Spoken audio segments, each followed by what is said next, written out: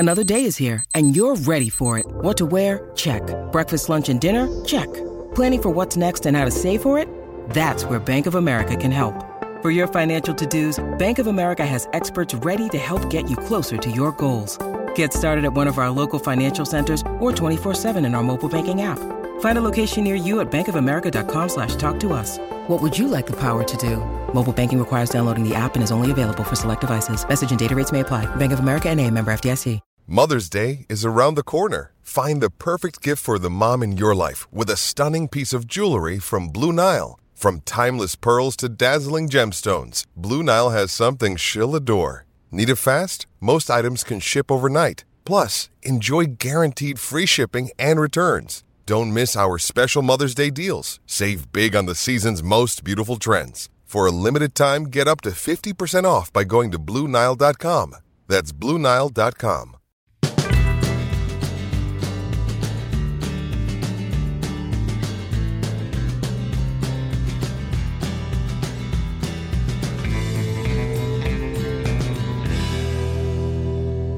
Welcome to Stories of Briscoe and Bradshaw. I would be Bradshaw. That would be your Chickasaw native, your Chickasaw Hall of Famer, Mr. Gerald Briscoe, Oklahoma's favorite son, and today's birthday boy.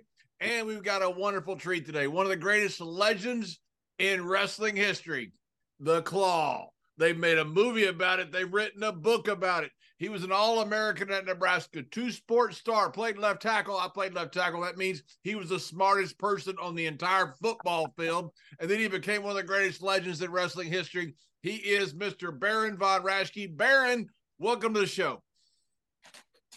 Thanks for having me. I'm really impressed with who I am. I am too. I am too, Baron. I've known you for 100 years, and I never knew all those things about you, man. My partner, he's the research guy, and but he when he says, he tried to rub up on you. I know you're one of the smartest guys on the football team, but I had my doubts about Layfield when he was playing football. He couldn't get the snap count right. He couldn't get that hut. No. It was confusing. He couldn't get on the right hut. Always on the third hut. Is it? I wish I would have known that growing up, man. No, I might have been a better football player. No wonder you were offside all these times. But man, it's a pleasure having you on. Your son came and saved the day, and you and him and your lovely wife Bonnie helped us all out getting this thing organized. John and I have had some great experiences with guys my age. Trying to get on the internet. Stan Hansen's one of the all-time greatest, and he's one of the all-time best that we had getting on the show. So thanks to everybody that involved getting this show hooked up, man. But we want to talk about you. Tell us a little bit about little Jimmy Raschke before you became Big Jim Raschke from Nebraska. Well, I was always little Jimmy Raschke growing up because I lived in Nebraska. Anyway, as things happened, I was born into a family. I had an older brother, myself, and a younger brother. There were three boys, and my younger brother and I always looked up to our older brother. And my older brother went to high school and he played three sports, and so I wanted to be just like my older brother, and so did my brother Art. So Ron was my older brother, and he played football, so I went out for football when I got to high school. He played basketball, so I went out to play basketball. But after the first week or so, they figured out I couldn't dribble or shoot. You're probably a lot like my brother trying to play basketball. My brother Jack, that you know very well. He would knock everybody down, and when he grabbed the ball, he didn't know what a pass or assist was. Some of his old teammates told me Jack would shoot every time he had the ball in his hand. Well, that's one way to play, I guess. So sure. So which brother? How did you finally end up in the sport of wrestling then? By going out for basketball. The coach said, "We don't need you no more." Didn't let me finish my story. They let me come to practice for a couple of weeks, and then they put up the list who made the team, and I wasn't on the list. So I went to you got to keep busy and stay out of trouble. So I went to Mr. Eckfeld, the wrestling coach, and I said, I'd like to go out for wrestling, blah, blah, blah, blah. And he says, well, the season's already started and everybody's going to be ahead of you. And you'll probably just get your plow cleaned. That's the way he talked. Get your plow cleaned and you'll probably quit right away. He says, why don't you come back next year and we'll see what'll happen. So I didn't get to go out when I was a freshman. So wow. Yeah. Anyway, I was kind of aggravated by it, by the way. But I can tell you grew up in a country area and get your plow clean. A lot of city folks don't understand what getting a plow clean means. Means getting the crap beat out of you. Exactly. Anyway, so the next year I played football. I sort of caught on to that, and I played football in the fall, and then I went out for wrestling, and the winter sports, one of the winter sports, and I was kind of chubby for my age, by the way. I was still a little Jimmy Raschke. I hadn't quite gotten up there, and anyway, I went out and I started to wrestle, and I was always being picked on by my older brother's friends, and I could kind of hold my own with them, and didn't know anything about it, wrestling. Anyway, so I caught on pretty good, and Mr. Eckfeld was Vern Eckfeld. He was a good coach and brought me along, and I didn't make the varsity till I was a senior. Wow. I started as a sophomore because they had a guy that had placed in the state just ahead of me, and I kept scratching my head because we had wrestle offs, but Mr. Eckfeld liked Calvin Henry more. I guess I don't know if he liked him or more than me, but he just thought he was more experienced and could handle the job better. Anyway, so I wrestled second team my sophomore year and my junior year, and Calvin had graduated the year later, and I was there with 2 or 3 other heavyweights, and I was. Well, you must have really caught on if you got a scholarship to Nebraska, because they had a pretty salty program, not only in football back then, but also in wrestling. When John and I were trying to figure out your timeline when you were playing football, was you around when that Remington, that big center, was around, or was he after you? He was after me. He was after you, yeah, quite a bit, yeah. Yeah, but who was coach there? Was Devaney the coach there and had all those great Nebraska teams, or what? No, when I was there, it was a guy from Oklahoma. His name was Bill Jennings, Coach Bill Jennings. And I remember his halftime remarks. You used to seeing Newt Rockney on the TV, being honored by TV, and he had the halftime meeting, and he'd say all these great things, and if we're going to do it for the Gipper, and that's Bill Jennings. Every time he'd say, well, man, we got to get after him. We got to get after him. Okay. Anyway, that was your inspiration. Get after them. Anyway, go clean those plows. Our biggest thing is when I was a senior. Senior, yes. Yeah, my senior year. No, my junior year. My junior year, Oklahoma had been the terror of the conference for years, Oklahoma U. And they were just putting out All-Americans all over the place.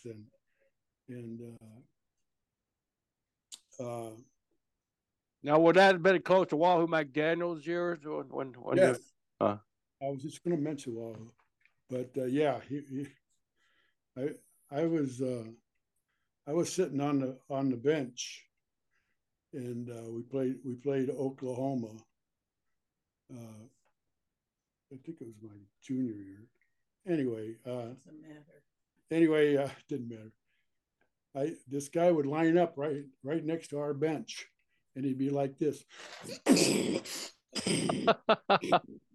and play would start. They'd kick off, and down the field he'd run. I'd watch him. He was just interesting to watch, and he'd do something, hit somebody, and boom, boom, boom, boom. And anyway, he was great, and that was my first acquaintance with Wahoo. Much later, after he would do that, then he'd give you that damn chop, right? Yeah, wow. Whop. Anyway, that's that. He was, and he became a great friend of mine too. So,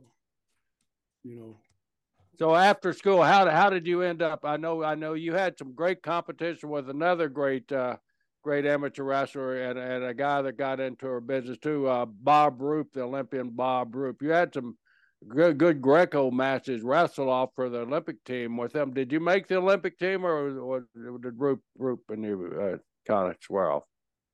I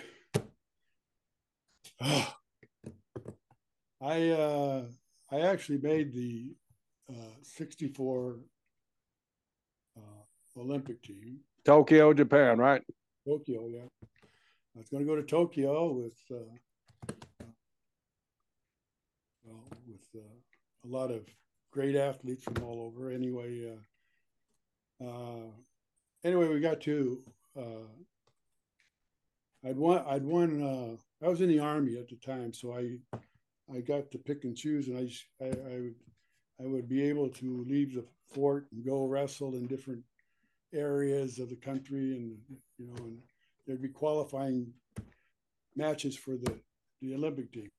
And then they had the Olympic trials at the expo, and it was in New York on Long Island, and I happened to be stationed in Brooklyn at Fort Hamilton. I was drafted, and somehow they found out I had wrestled, and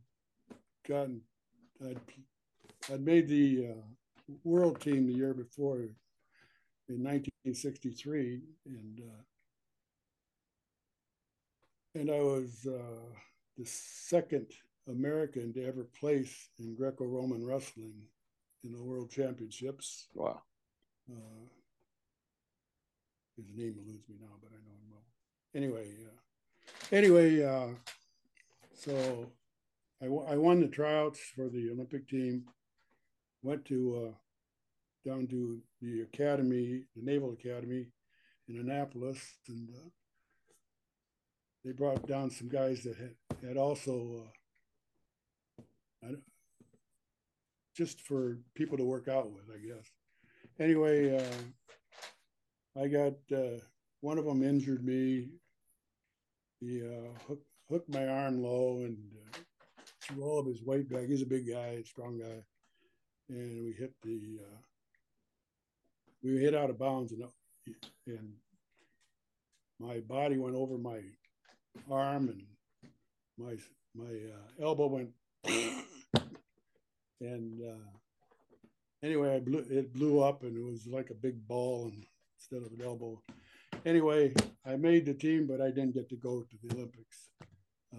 I should have been able to go, but they didn't.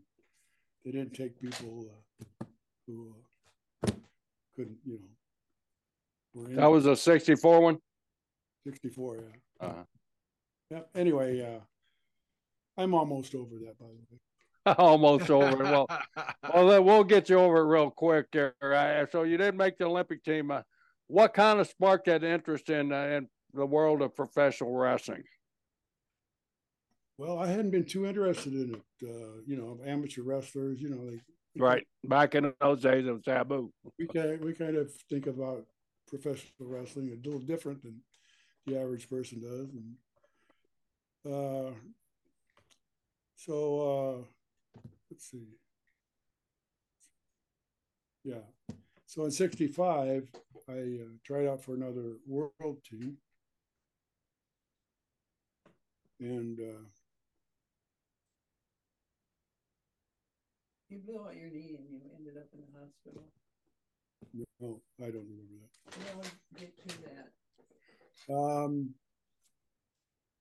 I made another world team in 65. Right? Yeah, 65. And anyway, one of the guys I trained with at the military academy in West Point, I met him. He was there in 63 too. No, 63. Anyway, it was Mr. Bob. Yeah, who cares about the dates? I mean, yeah.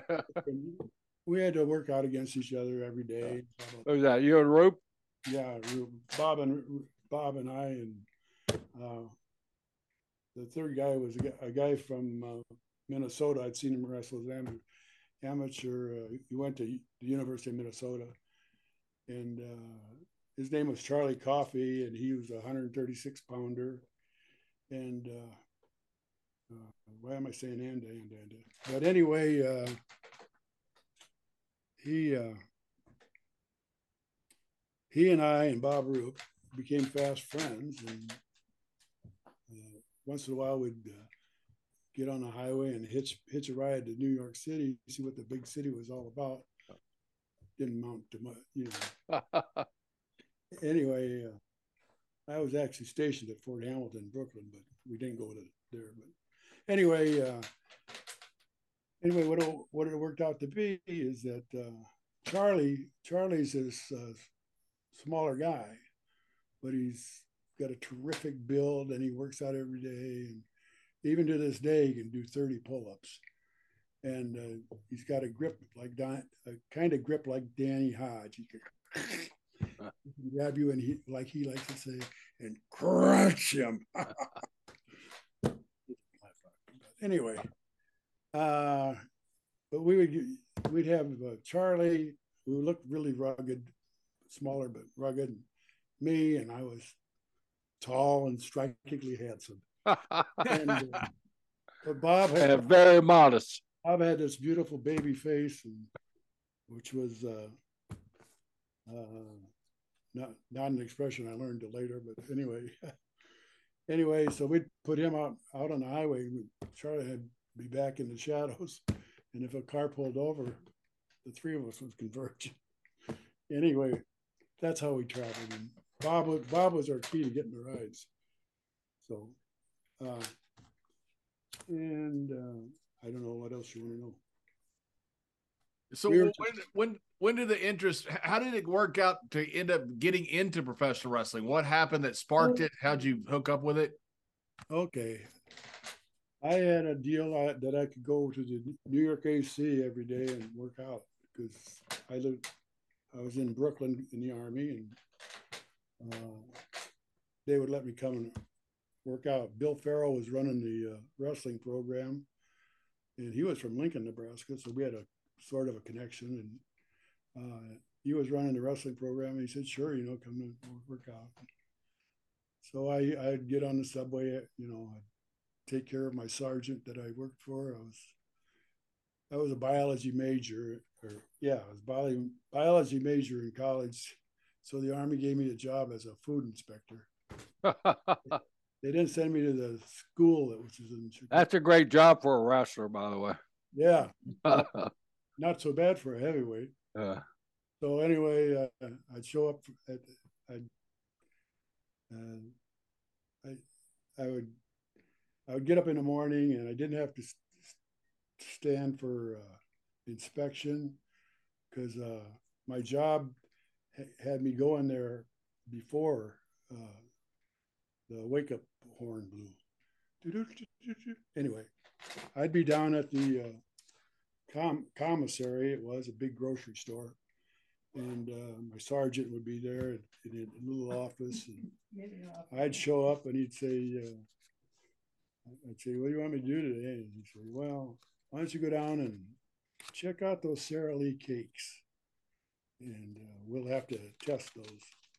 And I'd go down, pick up a package of Sara Lee cakes, and he'd sit there and eat them. And he had a bad habit. He'd also That's a very rigorous testing policy. Yeah, wow. That's a U.S. Army, right? They didn't even teach me how to candle eggs. Anyway, it was all good. I got to wrestle. And Bill, what? How did you get into the pro wrestling? Oh, he's trying to get that out of me. Yeah. Okay. Thank you, Bonnie. Okay, that's the setup for the story. Then I'd go to the New York AC, and most of those guys were older guys. They were working, and I could go there. A sergeant would let me go. He would let me go at any time once he got his donuts. I was free to go. So I'd go, sometime in the afternoon. I'd take the subway into Times Square. I'd look around and what am I doing here? Anyway, then I'd go to the AC around Athletic Club at 3 or 4 in the afternoon, and there'd be nobody in the wrestling room because they were all working. And you had to wait till 5, 6 before they'd start coming in. But I'd be there, and they had a track. It ran around the gym, which was a basketball court. It was upstairs, up above, and it took 27 laps to make a mile. So I'd be running those laps and just staying in shape a little bit. And they had a good weight room too, so I'd do that stuff. And then around 5, 6 later, the guys would start to come from all their various jobs around New York, and it was diverse, a lot of different guys. And one of the guys, I think his name is Jerry Greenlaw, something like that. Anyway, but he was a smaller guy, he was the first guy there. And, you wanted to just mess around. So we'd go around, and whatever I was doing, I jammed my foot in the mat somehow, and my knee didn't explode, but it hurt a lot. And that puppy swelled up. So anyway, it turned out I'd torn a cartilage, and so I was shipped off to the Queens Navy Hospital, the Queens Navy Hospital, which is in Queens, New York. And I woke up, and after the surgery the next day, I woke up, and in the bunk next to me was another guy, and he just had his knee done, and he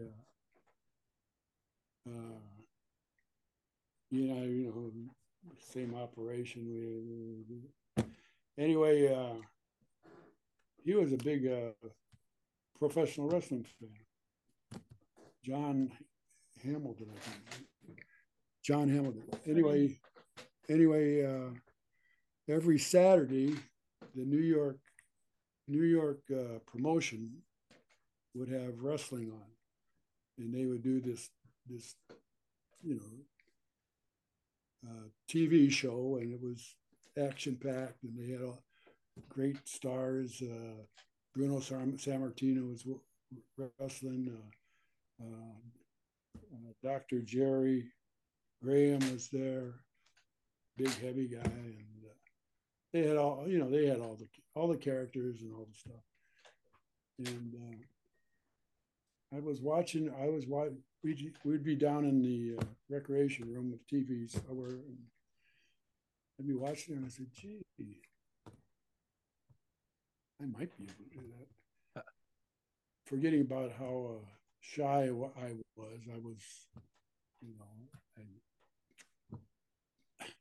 You're saying Big Jim Raschke was shy? Yeah, Big Jim. Little Jimmy was shy back in those. Jim, I think that when you were growing up in Nebraska, there was no professional wrestling on TV at that time, or you guys just didn't watch it? No, yeah, I never tuned it in. Yeah. Well, we did see it once in a while. the Raschke family, my aunts and uncles and their kids, we'd all go to Grandma Raschke's house on Sundays, and they'd have a big meal. Everybody'd bring food. It was a great time for us kids. Anyway, and pro wrestling was just being shown on TV. As a matter of fact, TV was just being shown. Yeah, TV was just coming out. Yeah. And my one uncle bought Grandma the first TV that we ever saw, and professional wrestling was built for TV because it could be done in a smaller space. Set up a few rows of chairs in a smaller space, put the ring in the middle, and you feed the guys in. Yeah. Anyway, and they had a lot of guys doing terrific interviews, and and I watched it, and I thought, gee, that's And one of the guys was Yukon Eric, and I was really impressed with him. I got a trading card somewhere for Yukon Eric, and I kept that for wow. And anyway, but then I never. Oh, this is when I was in the hospital.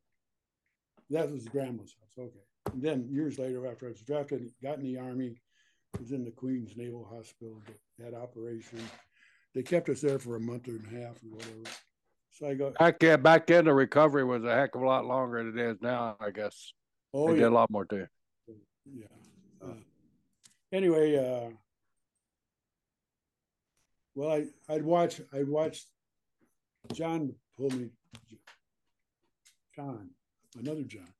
He would pull me down to that rec room, and I'd watch TV with him because we were buddies, and this, that, and the other. We did dishes in the commissary after whatever. Anyway,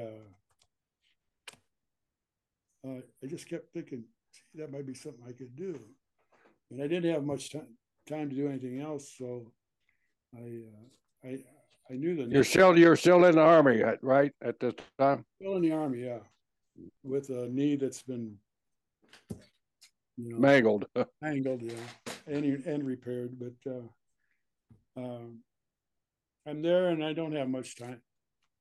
I mean, I had a lot of time to kill, so I knew the name of the promoter in Omaha, Nebraska, and I knew that the wrestling was on a certain channel, and KMTV, I think it was.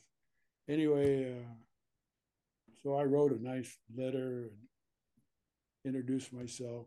His name was Joe Dusick, by the way. Right, Joe Dusick, yep. The Dusick brothers. Dusick brothers, yeah. They used to own New York before Vince. Right, yep. Anyway,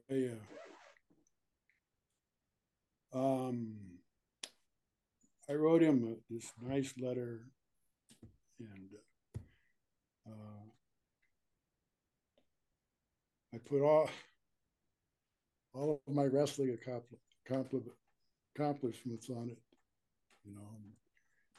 Told him I'd like to maybe.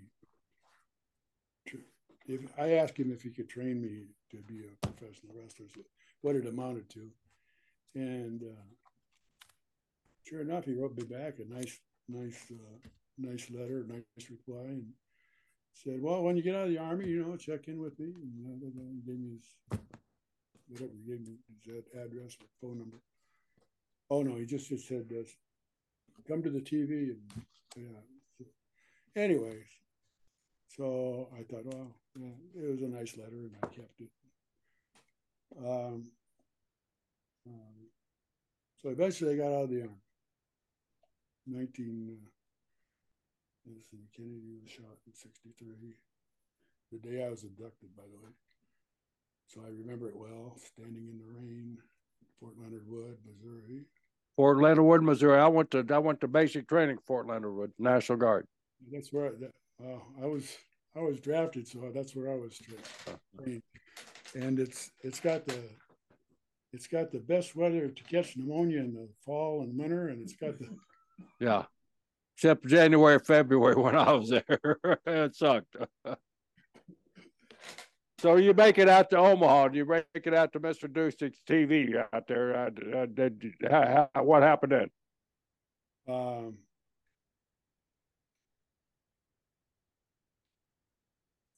got something. You sent you to Vern. Huh? You sent you to Vern. Anyway, yeah, I got hold of Joe Dusick, and he said, "Well, come to the TV. So on such and such the street." And I said, "Okay." On a certain night, and he would introduce me to Vern Gagne, because Vern Gagne had his operation up in with Wally Carbo up in Minneapolis, and his talent would come to Omaha, and it was one of their towns. Joe Dusick actually ran his own territory, but he'd use Vern's guys, and Vern was the champion of the territory and whatever. So anyway, I met Vern, and he says, "Well, maybe." Did you know who Vern was from amateur wrestling? Not really. I'd seen him on TV, and he'd been, he was an Olympian. Yeah, I didn't know that much about him. Anyway, he came, and I met him, and he's a real personable person, and he says, "Well, come up to Minnesota, and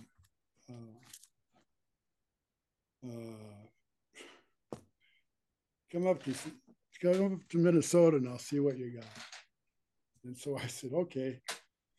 Well, I was driving an old beat up car. I was teaching school at the time, and this was just after.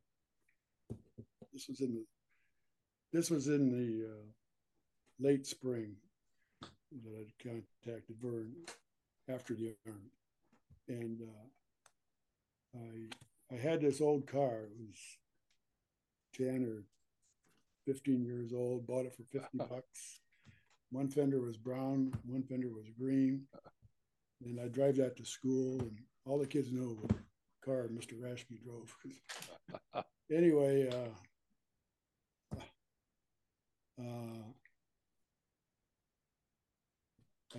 I didn't really feel too comfortable driving from Omaha to Minneapolis in that car, but my younger brother, who happened to be in the Navy Reserve, stationed in Fort Omaha in the Navy. I don't know how that worked. Anyway, maybe it's the big Omaha seaport they have. Yeah. Garnet Lake, a backwater of the Mississippi or the Missouri. Anyway, I asked my brother Art if I could borrow his car. He had a newer car, and I took it. I got it, and he said sure, and because we got along pretty good, my brothers, and so I took it up there, and I found the wrestling office, and Vern had pneumonia at the time, so he couldn't work out for a few weeks. But anyway, he got over the pneumonia, and so he had a setup at a barn. He owned some property with an old farm with an old barn, and one of his brothers, he's from a family of 13, I think. One of his brothers lived on it with his family. But out in the barnyard, he had a big ring set up, full-size ring, cemented posts, the posts, and it was a big ring. And that's where the first workout started. And, he tested me, see if I could wrestle. I passed the test, I guess. So anyway, the workouts weren't the Vern Gagne workouts later on where he was trying to hurt guys all the time, was it? No, he didn't. He didn't have that mentality. he would have embarrassed you probably, but he wouldn't hurt you too much. I don't think he didn't do that with me anyway. So How long did your training last before you had your first match? Well, my first match, but,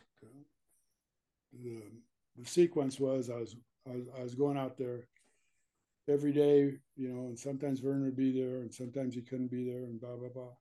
But I would go there, and then he'd also have me come to the TV shoots every week, and they did that at this Calhoun Beach Hotel, and that was where they did their weekly TV show, the live one there, and then the tapes would be made and they'd be sent to Chicago and Winnipeg, Timbuktu, and a few of them probably showed up in the Azores. I don't know. In the Azores. Yeah, you know where that is. No, where is it? I think it's over by Portugal. Okay. Jerry, that's where I'm going in 2 days. Well, that's what? Yeah. I've never been there. I'm going fishing there in literally in 2 days. I'm going to the Azores. Oh. I'm flying to Lisbon, Portugal, and it's a Portuguese island about I don't know how far off. It's 2 hours and 45-minute flight from Lisbon to Horta Azores, which is the smallest island at the bottom. It's the marlin fishing heaven.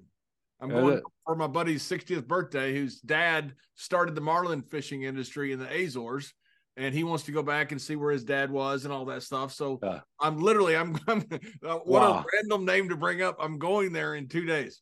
Okay. Way to go, Jim. That's right. I get to brag about going to the Azores to go fishing. Yeah. Anyway, that reminds me of my Aunt Chovy. She loved to fish. She lived out in the Azores? Real close. Maybe John can look her up down there. Yeah, I'll say hi to her. I asked Aunt Chovy one time, why do you like fishing so much? She said, just for the halibut. For the halibut. The halibut. I get it. But anyway, okay. Anyway, you're training with Vern, you're going to TV. Who were your trainers at the barn? Once in a while, somebody would be in town, and Vernon would bring him out to the barn. Wilbur Snyder was one of them. Larry Henning? No, not Larry Henning. He was around then, but Sabisco? No, not Sabisco. You're not that old. Huh? You're not that old. Heinemi. Larry Heinemi, yeah. Yeah. Later, Lars Anderson. Yeah. Lars, that's what I was going to say, Lars Anderson. I didn't know Lars was, damn, he's old. Yeah. Anyway, he came up once, but then they set me up to be the ring guy. So they had all these spot shows and. Wait, that's something that's really confusing. Here, Vern's got this Olympian, and you're there training. You show willingness and you show some aptitude that you really want to get in this business. And the first thing he does, he puts you on a road crew setting up rings. That's a hell of a way to train an Olympian to me. Yeah. You inspired Bob Roop not to go there because of that. That's the reason Roop came down here in Florida, because he didn't want to follow what you had to do, be a referee and travel around with the ring for a couple of years. Well, I actually, for me, it was real helpful because, I got to referee 5 or 6 matches a night, and I'd set up the ring, referee, and tear it down, go to the next town, over and over. But I was in the ring with all these different guys, and everybody's got their own little style, and you learn things, you pick things up. Mm-hmm. And I think that helped me a lot with getting some basics that were very important. But anyway, they had me doing that for 3 or 4 months, and then probably more like 3. Then I finally had my first match. Yep, and that was in Milwaukee with Billy Red Cloud. Billy Red Cloud. Yeah. And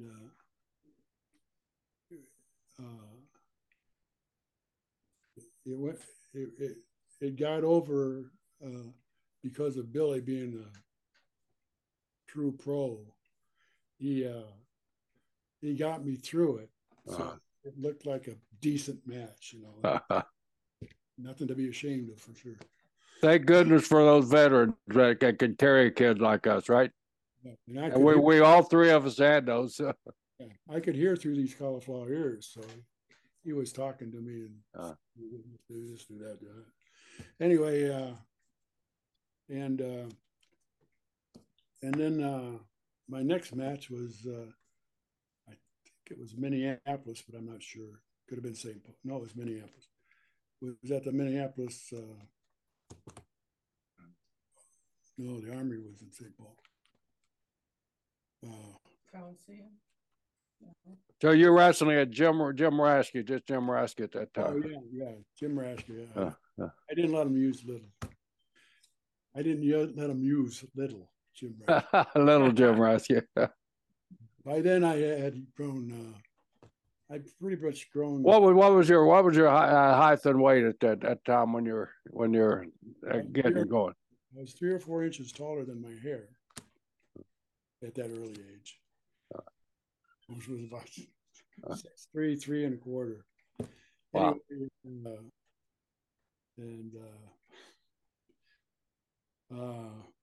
And I weighed about probably 215, 220. Mm-hmm. Yeah. And anyway, what were we talking about? Oh, my wrestling career. My second match, which was a guy named Juan Cendejas. And I had met him over at Eddie Sharkey's house. Sharkey had me over for some reason. And he was living, he was renting a room from Eddie Sharkey in his closet. So anyway, he was going like some crazy Cuban, because the Cubans were hot, they were acting up. They were having a revolution, and he was a crazy Cuban. Anyway, but he good old Bay of Pigs. Yeah, he had me practice our match before we did a match, and it turned out to be a real,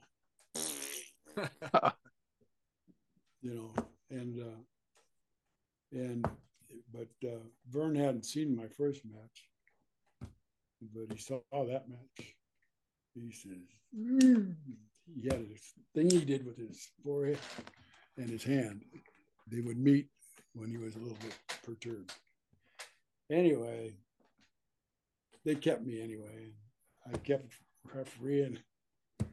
Eventually,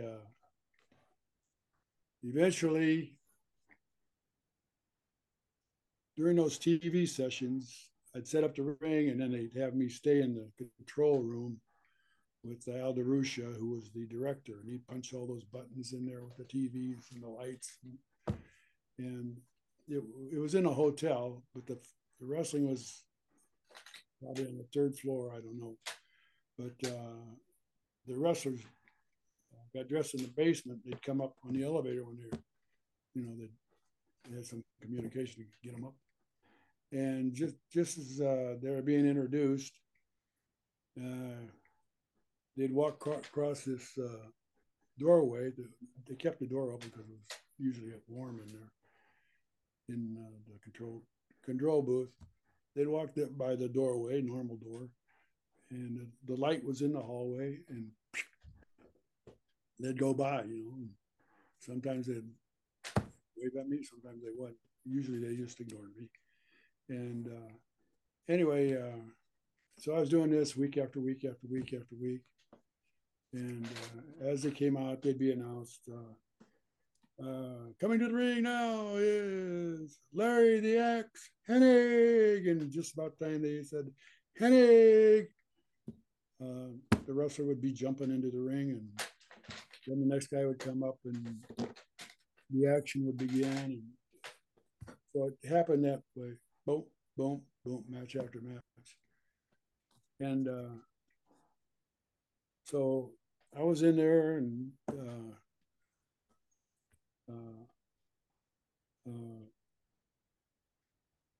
it was time for a match, and they started to introduce. No, yeah, okay. They started the introduction, and instead of just walking past the doorway, this figure just stopped at the doorway, turned and looked straight in like this. And he says, he pointed his finger and said, you would make a good German. And then he went, got in the ring, and Roger Kent said, and jumping into the ring now is Maurice Mad Dog Vachon. He'd hit that ring, and bodies would fly, and so the next week, I'm sitting there watching the matches, trying to learn whatever I could learn. And same thing happened. They start to introduce him, and he comes to the thing, and he stopped. He said, you would make a good. And to be honest with you, I was probably a little bit afraid of it. Was he jumping the ring? I think a lot of people were. They were very wise, very wise. And anyway, he'd go in the ring, and what had happened is he was just coming in doing TV for about 4 or 5 weeks and getting established and on the TV. So finally he moved into the territory, and he was a sensation. So I would see him on the road now, because I'd be setting up the ring and doing the refereeing. So I had to converse with them and everybody else and do stuff. And so I did that, and we got to be friends. Now he was on the Canadian Olympic team, right? And he was like a friend of Vern. That was back in '48, I guess. And he and Vern were friendly, and anyway, he respected what I'd done, and whatever. But we became kind of chummy. And so he says, Baron. He called me Baron then, because I wasn't. He said, you wasn't a Baron at the time, though, right? Oh, I was still Jim. It's still Jim, okay. Jim, yeah. I was still Jim. Anyway. Jim, is your heritage German? Huh? Is your heritage, your family German? Yep. So when he said you make a good German, he was right. Well, that was my final. Yeah, about the third time he did that, I said, I am German. I said with a sweet little voice, I said, well, I am German. But anyway, you'd be a better German. Yeah. So we got to talking, and the resume says, I'm going back to Quebec, Canada. Quebec, Canada. Okay, where's that? That's like the Azores. Anyway, he says a certain time. Meanwhile, I met this beautiful young lady, and we had how should I put this? Fallen in love, and we were going to get married, and it was going to be on February 13th. What was the year? 67, yeah. And that was the year of the Expo in Montreal. 1967. So set. I learned later. Anyway, He says, I'm going back up to Montreal. And I'd like you to come with me as my partner. And I said, gee, dog, yeah, that sounds good. You know, I don't know nothing. Anyway, I told him I would. And then I told Bonnie I would. So we did get married, and she told her mom that he said, Jim and I are we're going to Montreal, Canada. And her mom said, oh, don't go. But she did. Anyway, so I wound up there, and they had a really first class interviewer, Marty O'Neill, when I was breaking in, and Vern had Marty interview me, you know, how the training was going and all this stuff, and I'd come out there and I'd say, well, I did some of this and I did some of that. I was so shy. I was really shy, and I almost flunked English once because they had a speech segment, and I couldn't give a good speech even. But anyway, I got to Montreal with my wife, and did you become a German? I was a German. I know, the official German. More German. Did you become a baron? Mad Dog wanted to name me Baron von Pumpkin. Pumpkin? Yeah. That's terrible. Ain't no German name. That's what I thought. Yeah. They have pumpkins over there, but I don't know. But anyway, I said, gee, dog, I've got a German last name. I am German. On both sides. My mom wasn't all German, mostly German. Anyway, I said I'd rather just go with my name, Baron von Raschke. He had the Baron already in his mind, so okay. So I became Baron Fritz von Raschke there. That was my first. There were a lot of barons back in those early days of professional wrestling. Yeah. Throughout my whole career, there are other barons. So you were everybody stole your gimmick. Yeah. So you were originally Fritz von Raschke. Yeah. Yeah. When did Fritz von Erich steal your name? He didn't. He was Fritz. He was Jack Atkinson, who became Fritz von Erich. So but he stole it from you. Who was Fritz first? Well, he was an old timer by the time I got. Don't get mad. I'm not getting, yeah, but I'm not getting mad. No, anyway.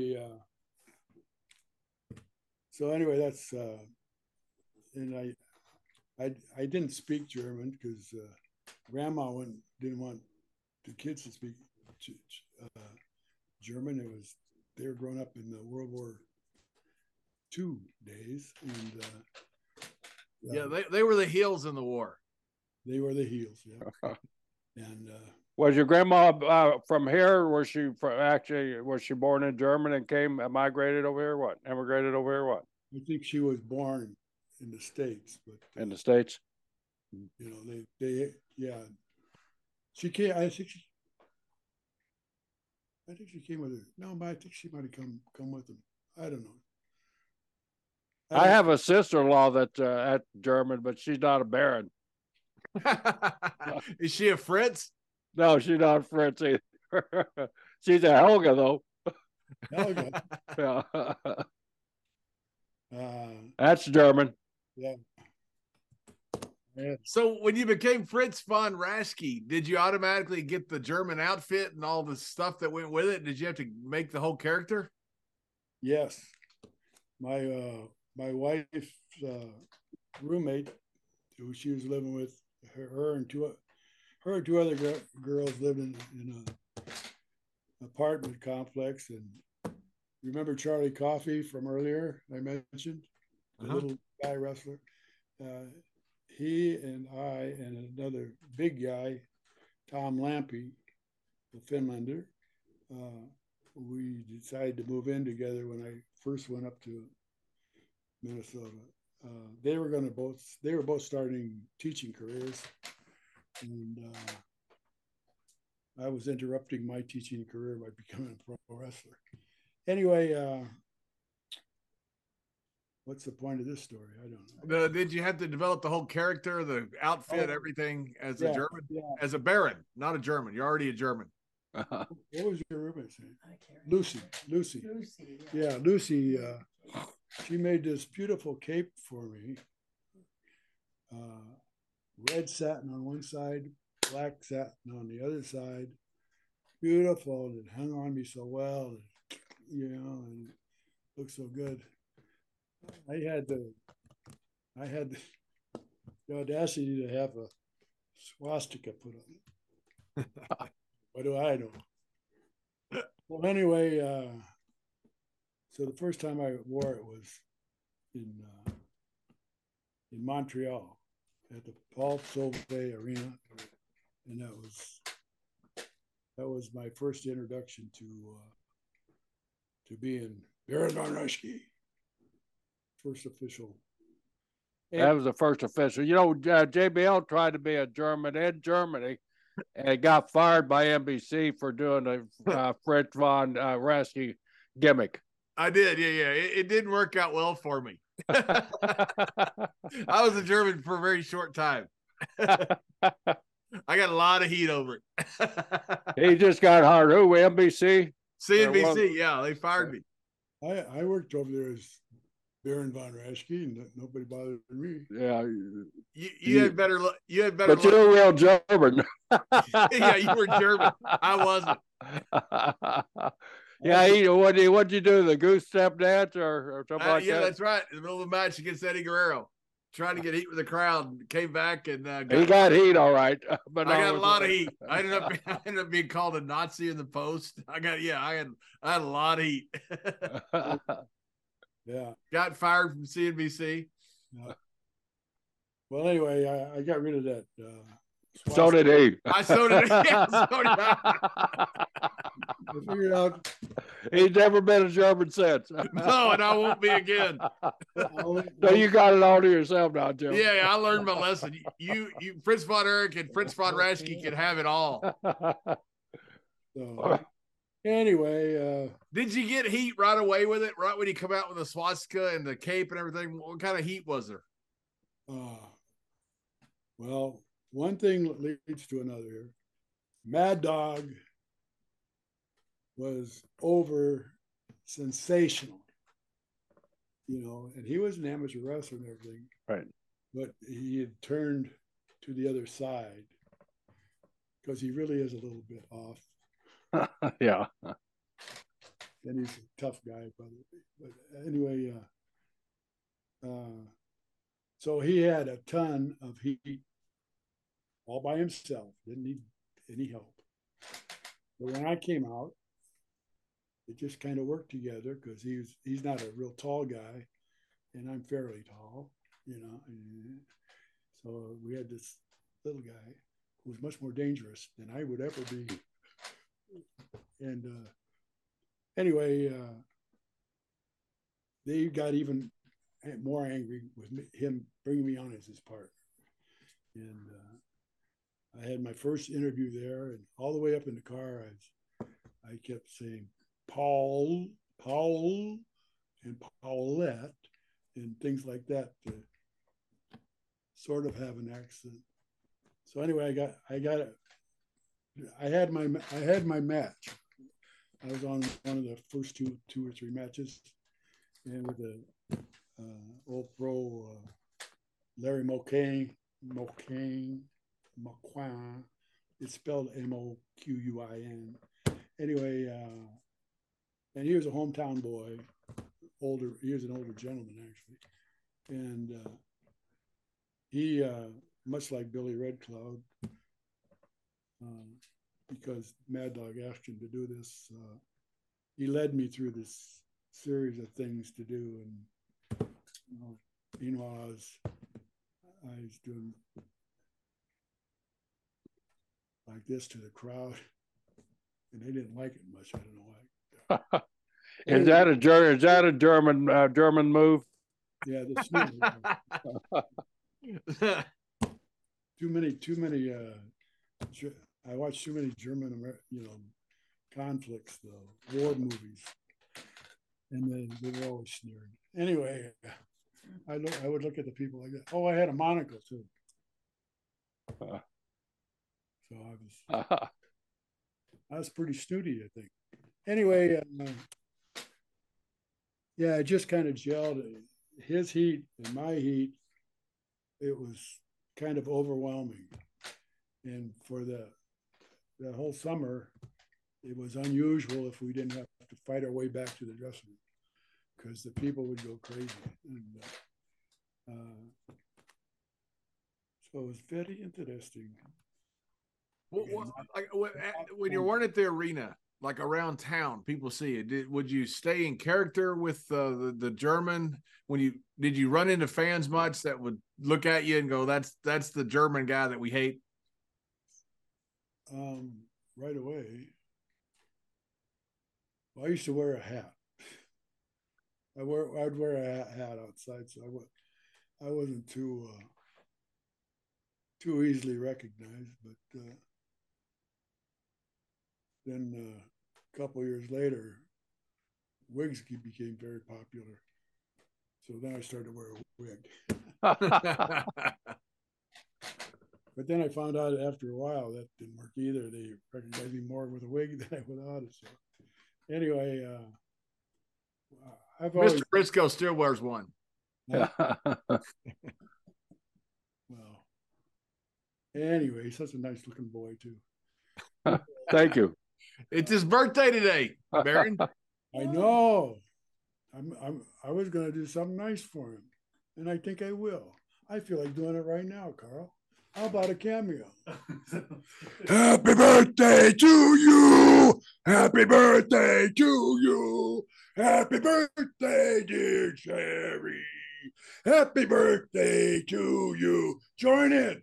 Happy birthday to you! Happy birthday to you! Happy birthday, dear Jerry!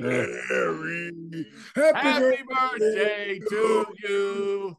And that is all the people need to know. Wow.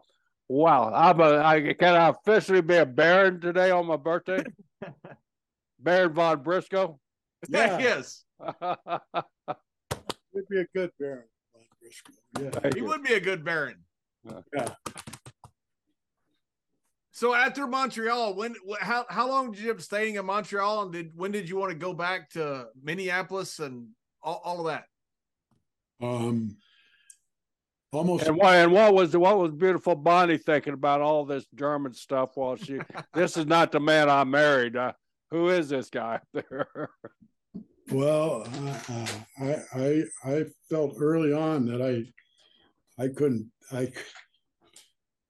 be the Baron for 24 hours a day. I was a homebody. I like to be home. I like to, and our first child was born there in Montreal. So Heidi, and I think I was pretty mellow at home, and the friends and neighbors who we just kept a low profile. You mentioned you were a really shy young guy. Did it help you playing a character to come out of that shell? Okay, back to the first night at the Pulse Arena on Pinot and Neuf.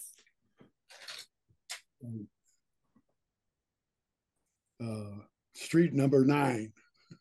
It's they had me go out for an interview.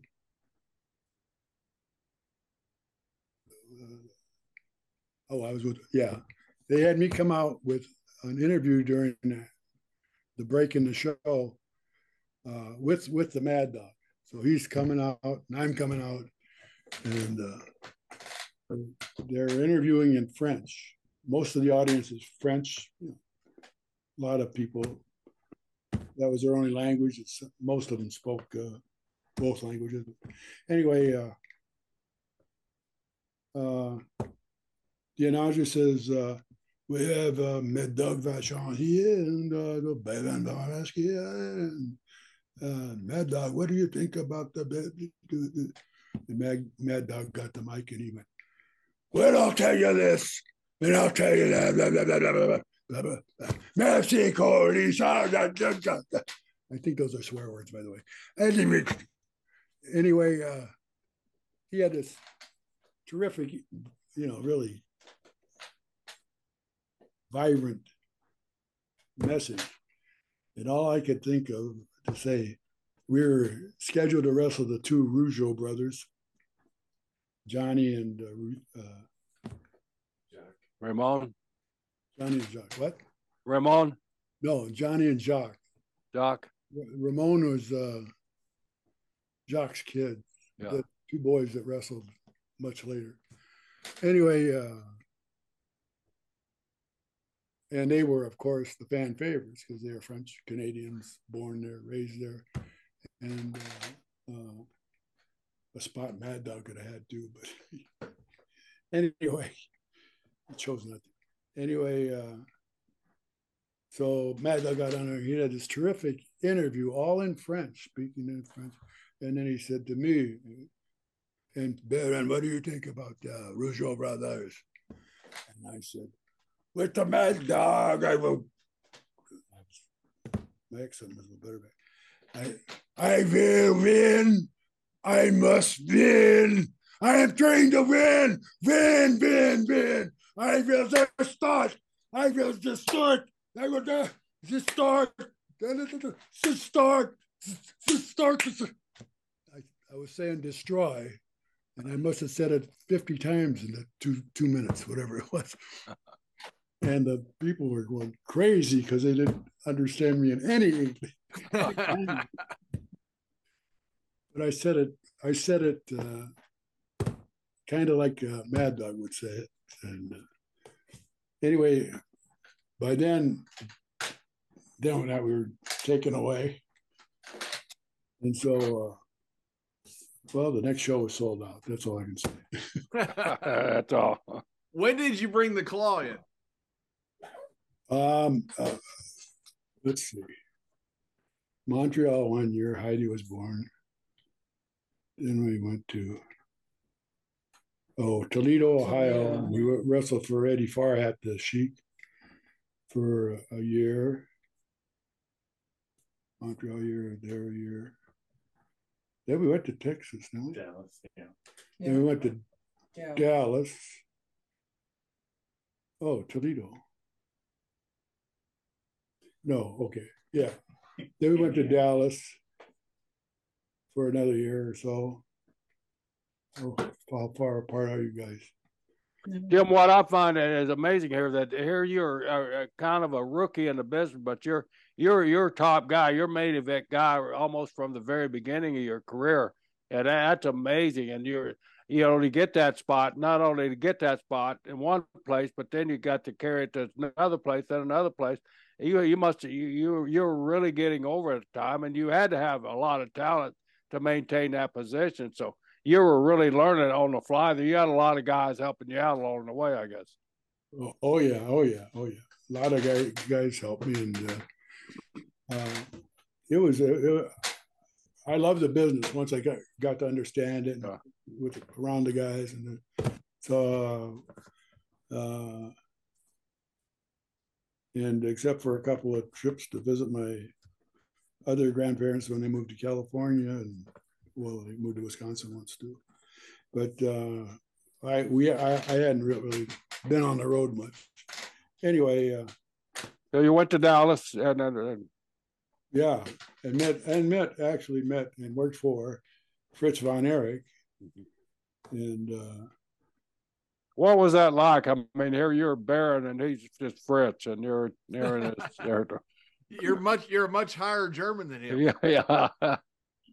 And you're a real German. Your name is Atkinson. That's right. That's right. Yeah, he's Swedish or something. Anyway, I got on good with them. You know, they took care of it. They paid decent. And, was this the battle of the claws at the time? You had the stomach claw and the head claw, or what? How did that happen? I think John had asked where that claw developed. Where that claw developed. No claw, no claw, no claw. No claw. No claw, no claw. Never. Not French's territory anyway. Well, Don Jardine had it down there. Yeah. And they had the claw versus claw matches. And Waldo von Erich was down there too. And matter of fact, Waldo was in when Mad Dog got in his car went off the road and he broke his pelvis, split his pelvis or whatever, and he was in the hospital. But anyway, luckily Hans Schmidt was, who is a French Canadian. Hans Schmidt was there, and he took over. I mean, he became my partner for our rest of our stay there. But anyway, Hans Schmidt, myself, Hans Hermann, who was a German that was he was a graduate of MIT. He was some kind of engineer, a super intellectual person, and he's one of the first guys that I remembered from seeing TV at Grandma's house, and they had him explain some complicated theory with all kinds of something you do learn in an advanced chemistry class or something. Anyway, but he was there, I was there, Waldo was there, Hans Hermann, and we went up to watch this bicycle race at the cyclotron. For what reason, I don't know. But anyway, we're all sitting there, and I think it was Waldo says, "Well, look at this, that, you know, Hans and that." He says, "We must be the phony German club." So whatever it was funnier the way he said it. We were all there, and yeah. Where was Fritz at that time using the Iron Claw and already? Oh yeah. When I was in the Army in New York, they used to have pictures of him, and newsstands you'd see pictures in a different kind of rag sheets, you know. And his what do you call it?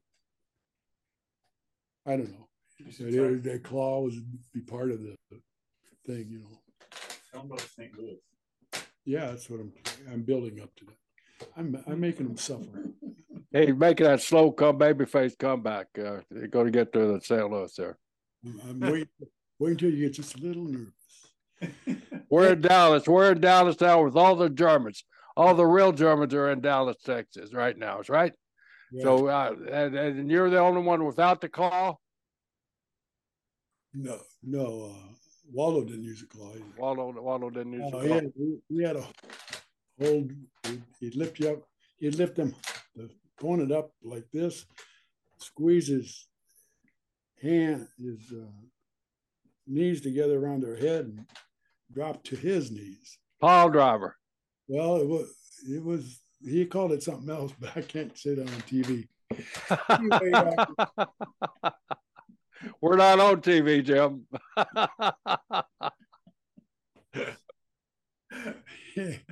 Anyway, it was more of a dressing room word. Anyway.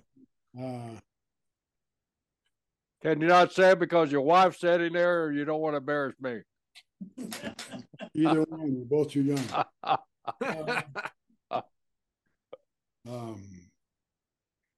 Well, I don't know. Let's see. Then we went to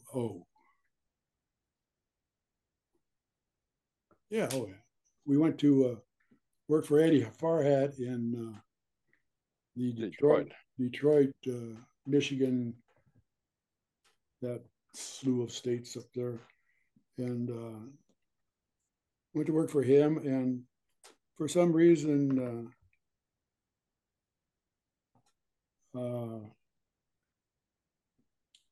we were doing well, and that's where our son Carl, he was born in Indianapolis. Oh, that was Indianapolis. Mm-hmm. You're not there yet, Carl. Sorry. All those towns look alike. Anyway, forgot my train of thought, which was somebody sent you to St. Louis. Oh yeah, okay. Eddie Farhat, who never used the NWA champion at the time, he was part of that group, the NWA. Right.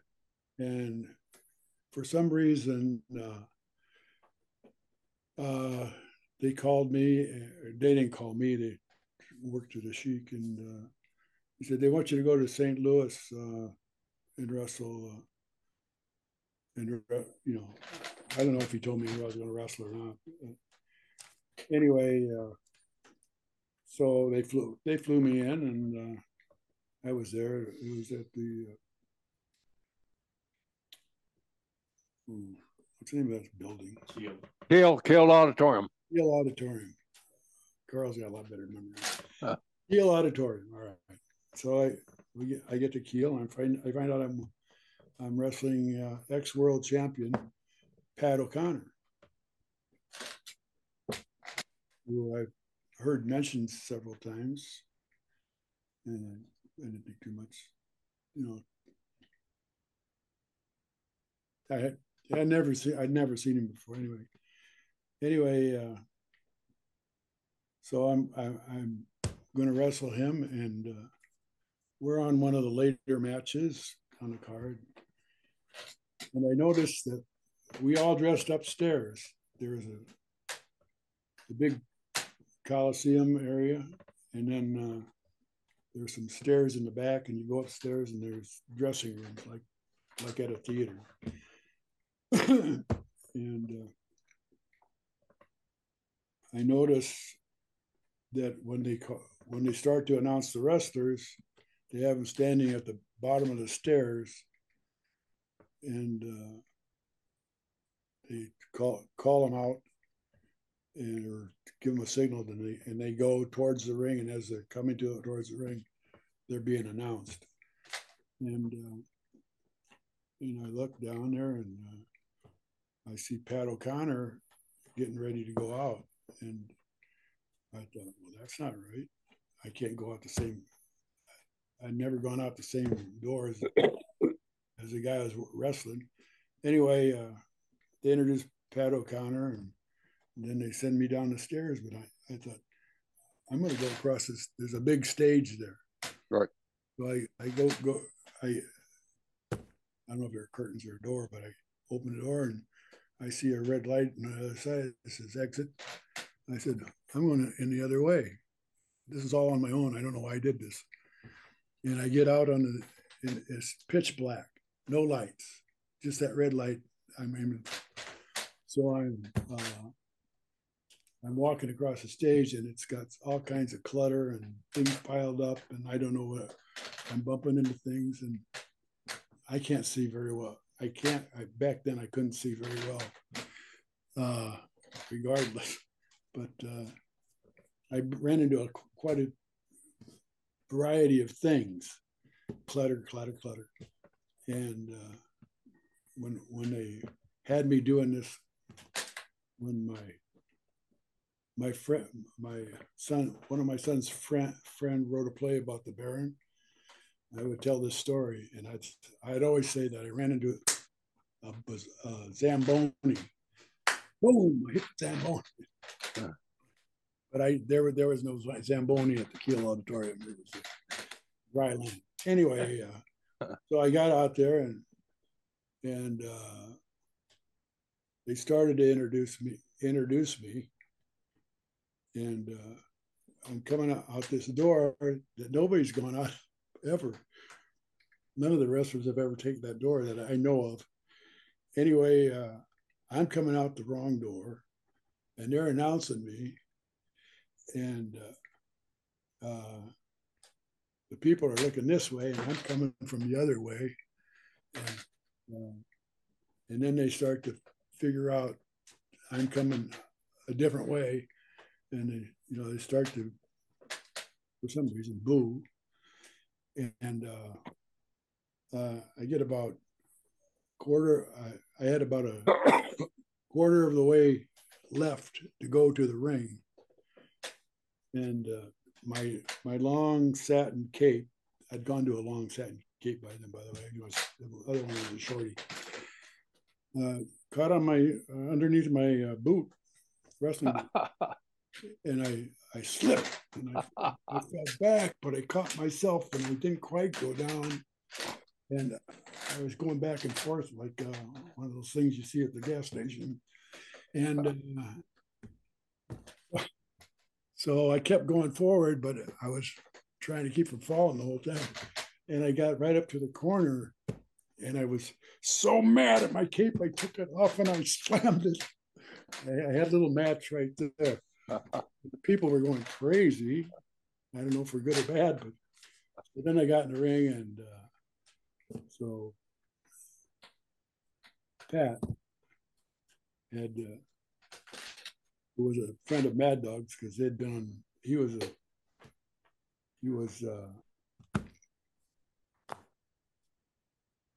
from Australia. He was from New Zealand. On the Olympic team. He was on the Olympic New Zealand Olympic team. New Zealand Olympic team.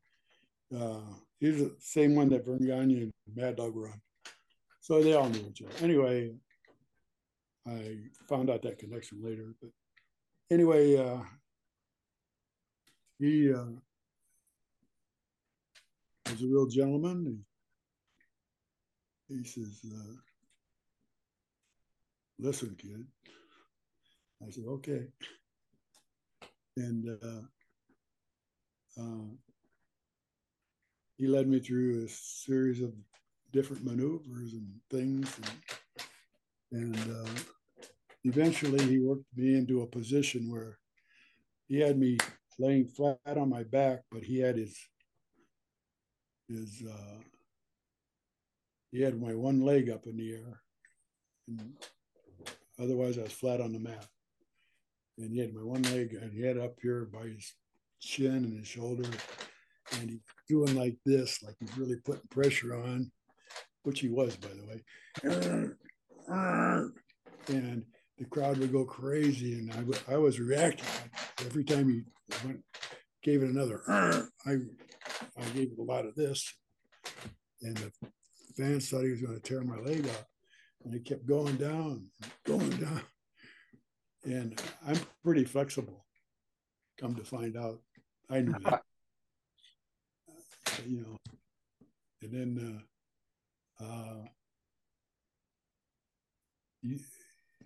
he started to let up. I said, do it some more. I suggested that.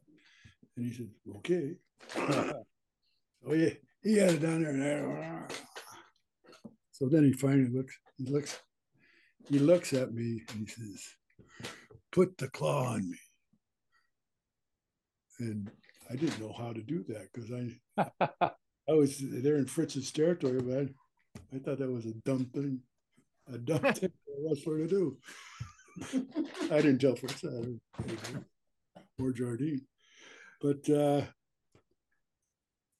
I said, what's that? And he said, just put your hand on my forehead. So I did. I went, and I looked at my hand too. Snapped it on his forehead. He grabbed my wrist.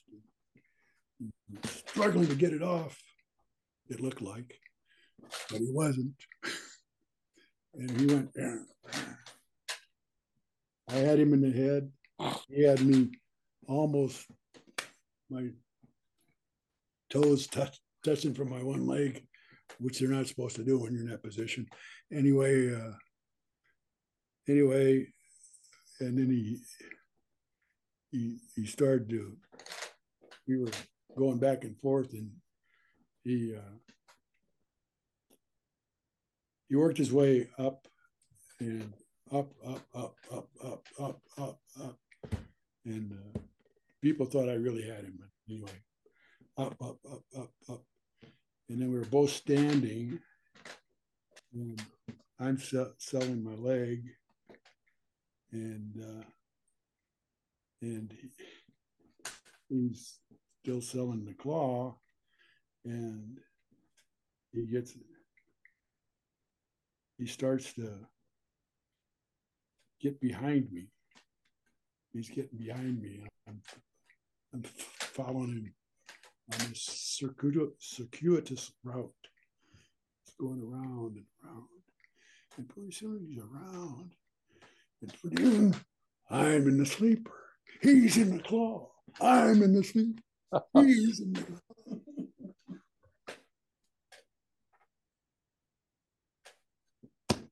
Down I go for the count.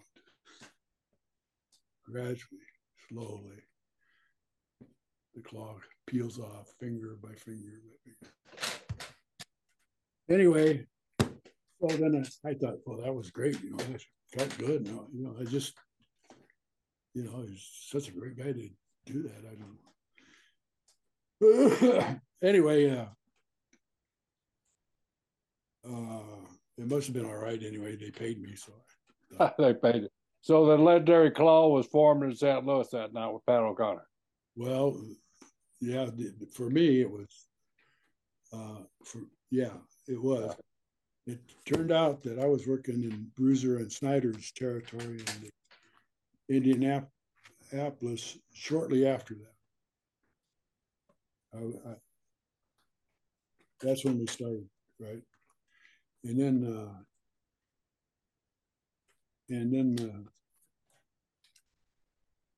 so it's got to be almost a year later. But anyway, we moved. Things happened, whatever. We moved from Toledo, working for the Sheik. We moved to Indianapolis, working for Bruiser and Snyder. And Pat O'Connor came up to a show that we were having at the fairgrounds in Indianapolis. And he talked to Dick the Bruiser, the brain behind the corporation. Yeah. And they didn't have an office, they had a garage. We always met at his Bruiser's garage. Anyway, he had a talk with Bruiser, and Bruiser had a talk with me. He says, Pat wants you to do the claw tonight. And so I said, oh, okay.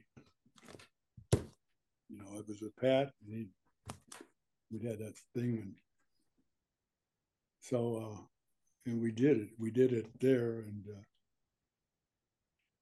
and it got over great. And so Bruiser says, we want you to use the claw from now on for a finish, finish it off. So that's how that got started. And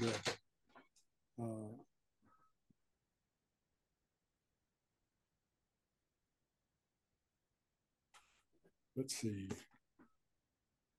What an amazing thing that Pat called that all on the fly.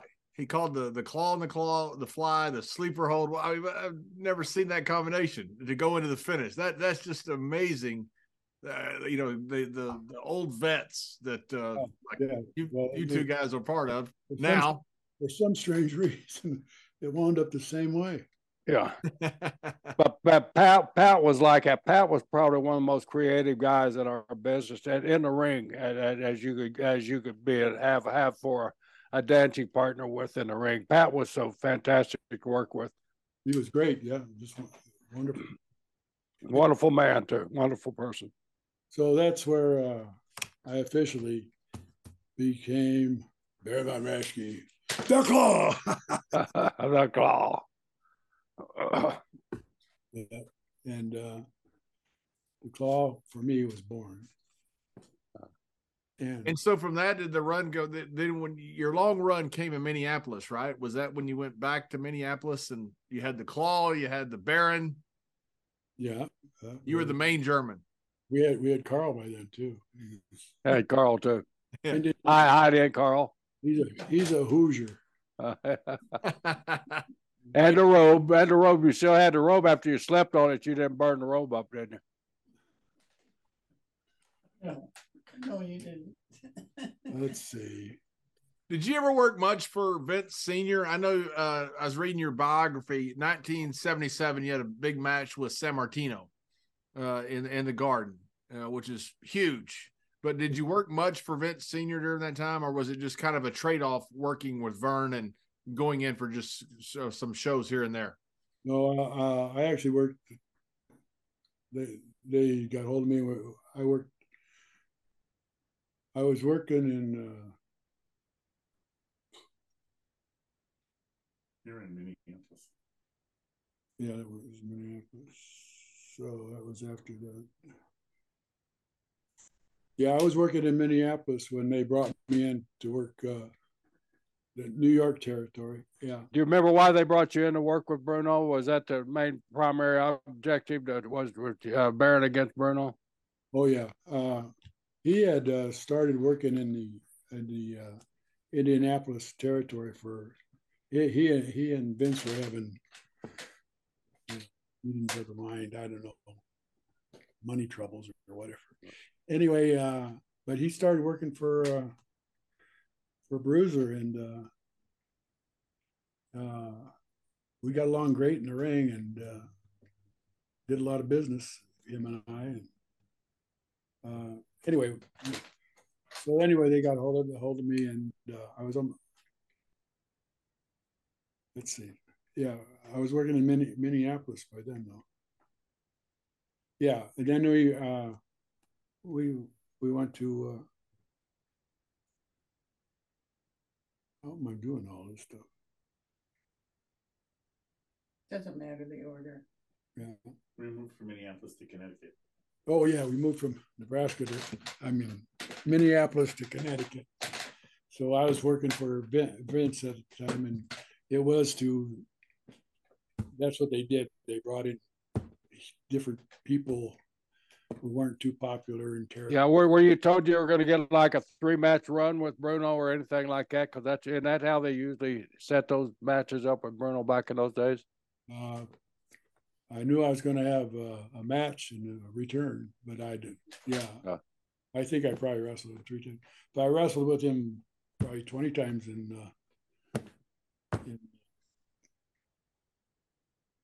Indianapolis area. Yeah. And then we had a nice run. How long was that run in New York? About 9-10 months. About 9 or 10 months. I'm yeah, cool. And primarily it was with Bruno. For building up, we worked I worked every night, but that was for the. Was Monsoon working at that time? Where you stayed? Yeah. Did you square off against Monsoon any? I sure did. You sure did. Tell us about that. What for? He actually used to work out at the New York AC. Yeah, he was Ithaca, New York, right? The heavyweight for Ithaca. Was that when it was still on Central Park South? Yeah, New York AC. Yeah. No, this is at the New York AC. I don't know where. I think he did go to Ithaca, but he used to work out at the New York AC. But that was before I got there, so he was already wrestling as Gorilla Monsoon. And but anyway, I did work with him a few times. Yeah, he was great too. Yeah. Well, Baron, we sure appreciate your time today, man. We know we put you under a big inconvenience here. We kind of rush these things, but to get the opportunity to get you here is second to none, man. We sure appreciate it, and appreciate your time. Appreciate Carl and Bonnie assisting. And wait a minute, you got to appreciate the birthday wishes too. The Baron sang you a birthday wish that it don't get any better. I guarantee you, it don't get any better than what I just had there. Thank you all. Thank everybody for that, man. I appreciate another year on this planet, another trip around this damn old sun here. Having fun, man. That's all the people need to know. Happy birthday, Jerry. Thank you, Baron. Happy birthday.